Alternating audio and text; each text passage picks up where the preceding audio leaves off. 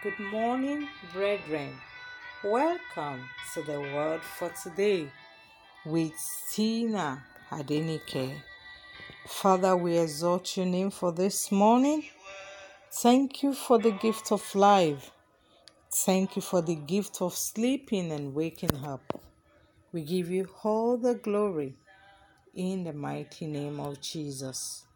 Our word for today is ask, seek, and knock. Ask, seek, and knock.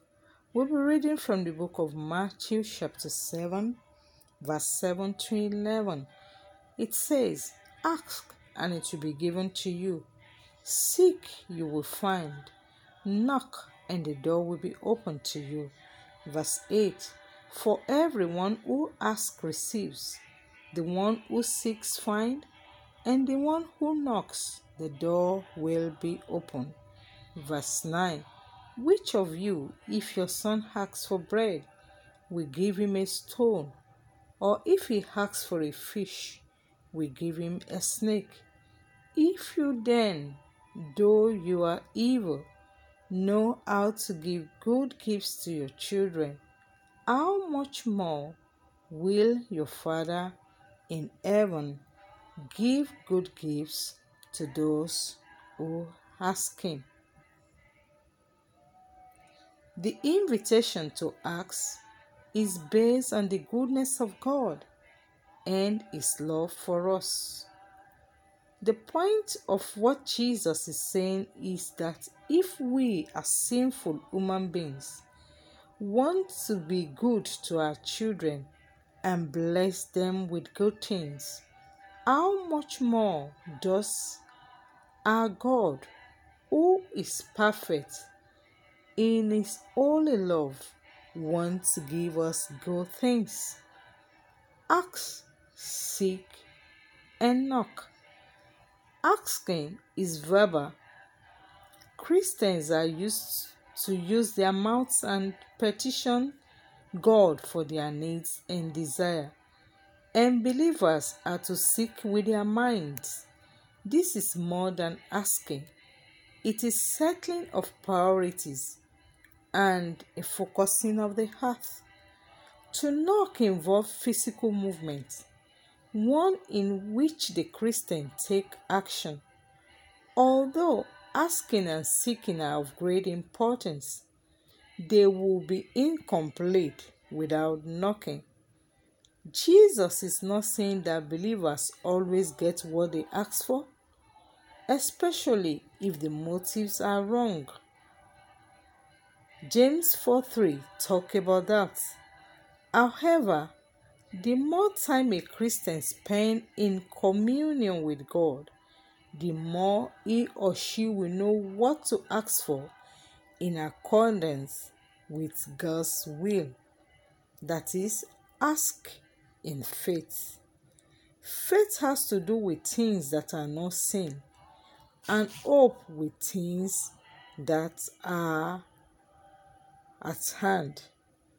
Jesus went on to say, seek and you will find.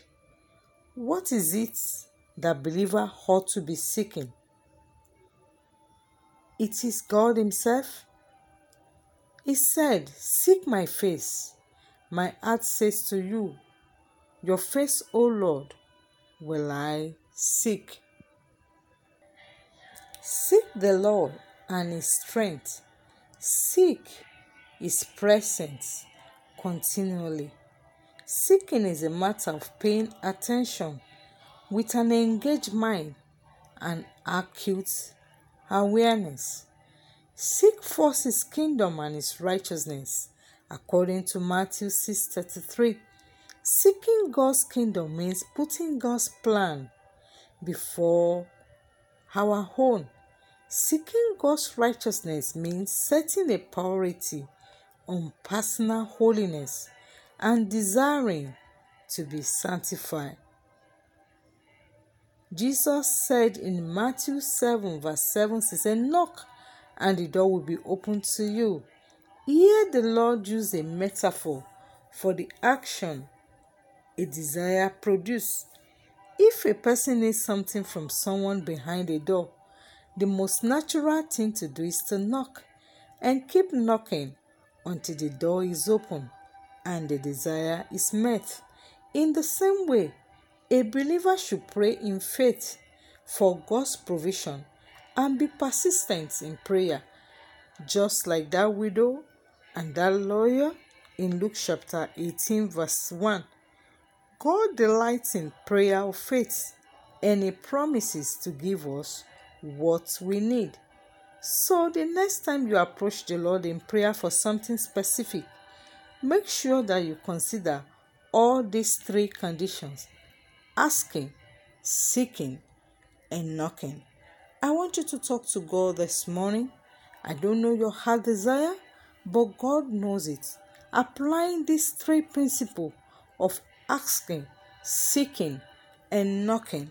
And as you talk to God this morning, He will grant you your requests according to His will and according to His plan and purpose for your life.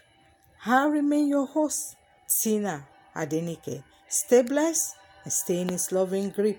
Shalom.